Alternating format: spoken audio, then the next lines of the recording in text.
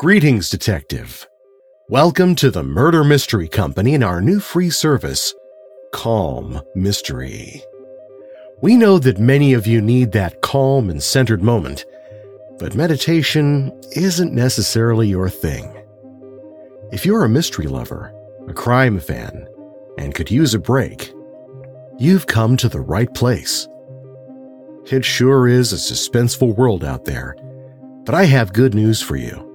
In this world, the only suspense will come from the world's best writers. For the next few minutes, we're going to close the door on the outside world. First, find a comfortable chair, sofa, or bed. Take a moment to just relax into that spot. Let your body sink in, slowly releasing the day's tension.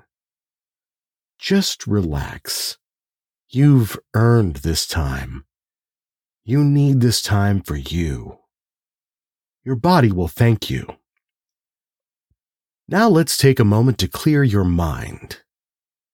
I want you to focus on two things: my voice and your breathing. Take a deep breath in through your nose. Let it out slowly through your mouth. Now the same thing, but let's breathe on my count. 3 counts in and 4 counts out. Breathe in. 1, 2, 3. Now out. 1, 2, 3, 4. As we do this, you're going to slowly relax more and be perfectly ready for tonight's dastardly tale. Now again, breathe in. 1, 2, 3. Now out. 1, 2, 3, 4. One more time, breathing out the last bit of stress. Breathe in. 1, 2, 3. Now out. 1, 2, 3, 4. Excellent. Tonight's tale of mystery, intrigue, and murder is truly spine-tingling. Calm Mysteries, the sequel, by Jeffrey Deaver, read by Perry F. Bruns. The manuscript was authentic. Lowell sighed and offered in a weak voice, "I'm sorry, but somebody stole an important piece of literary history? Who? Why?" Stoddard gave a sour laugh. "Jesus, Frederick, aren't you missing something? I mean, with all respect to Dad, it's only a book." Frederick Lowell didn't represent any mystery and thriller writers, which he always regretted because he passionately loved crime novels, believing that the authors were not only among the best storytellers, but were the most disciplined and least self-indulgent of writers, unlike many of those who penned literature. So it was with great pleasure that he was allowed to come along to the arrest of the perp who'd broken into his office the week before and stolen Anderson's hope. The Pennsylvania State Police detective, a nice crew-cut young fellow named Bryn, decided it was the least he could do since Lowell was responsible for the information that led to the impending arrest. Though, in fairness, it was Stoddard Goodwin's comment, seemingly disparaging about Cedar Hills being only a book, that was the flash of brilliance that led to the unraveling of the mystery. Why, indeed, did Lowell assume that the thief was after Anderson's hope? Could he not have been after something else in the carton delivered to Asheville and forwarded to New York? The answer was yes, and to learn who was behind the theft, one needed only to consider the one person he'd mentioned the sequel to who had no interest in it: Dr. Samuel Coe. Lowell had contacted New York City, Bucks County, and Pennsylvania State Police officials and reported that he believed Dr. Coe had stolen the carton because he was afraid it contained information about the death of his mother many years ago. A murder that the Sam Spade within Lowell now believed the doctor himself had committed. Detective Bryn decided to look into the case and reviewed the transcripts and witness reports from the original investigation. He tracked down family members and friends who were still alive. He discovered that while Mary Coe, herself a bit unhinged, did nag her mentally ill son a great deal, the pressure on John didn't compare to the abuse she put her other children through. Tiger Mom on steroids was how Bryn described her. A family friend reported one incident in which she whipped young Samuel with a lamp wire for secretly listening to a ball game in his room when he should have been studying for a test. His younger sister, too, endured much the same treatment. The detective speculated that teenage Samuel had snapped and either talked his brother into killing the woman and then blamed him for it, or killed her himself and made it appear that John was responsible.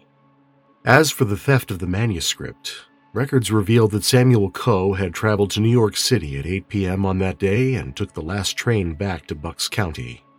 Security cameras showed him arriving at Penn Station without a carton in his possession, but leaving with one, which Lowell said looked much like the box that was stolen from the law office. The implication was that Samuel believed the box, with its pages of notes on the crime and possibly even the manuscript itself, contained information suggesting that Samuel, not John, had murdered their mother. A warrant was issued in Pennsylvania to search Dr. Coe's house, and Frederick Lowell had practically begged Bryn to bring him along. Lowell wasn't permitted inside, of course, as the warrant was being executed. There might be gunplay, the police said, though Dr. Coe was in his late 60s and it didn't seem he was much of a threat. Lowell waited in the car a half hour before the portly, balding doctor was led out in handcuffs, his face ashen. There had been no resistance. Detective Bryn joined Lowell beside the squad car. He gave a grin. "He confessed, sir. Got him cold." Lowell asked, "What happened? Did he talk his brother into the crime, or kill her himself?" "Did it himself.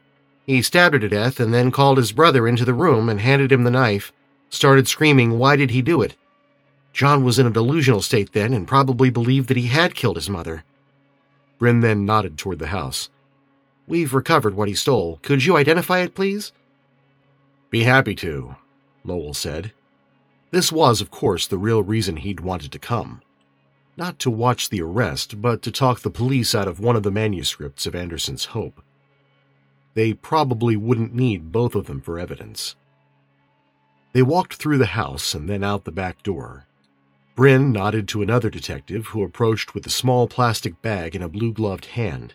"Sir, is this the mailing label of the box that was stolen from your office?" Lowell's face fell. "Sir?" He whispered, "It is. But my God." Inside the bag was a 3x4-inch scrap of paper, scorched on all sides. Lowell looked behind the officer and found himself staring at the red brick barbecue pit. He walked, staggered really, to it and looked down at the grill. "Is this... Did he burn it? Did he burn everything?"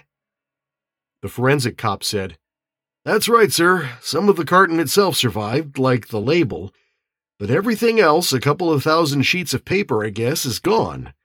Sometimes the crime lab boys can find writing or images. Not with this. It's as fine as flour." Staring at the gray mound in the barbecue, Frederick Lowell thought of a more appropriate simile.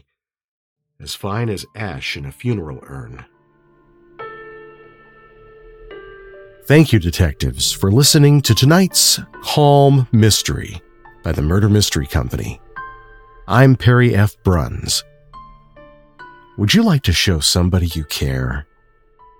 Is there a mystery fan in your life?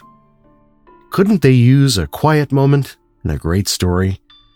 I'm doing personal stories of 20 minutes or less. Something personal like this can make a friend or family member feel truly loved in an otherwise dark time.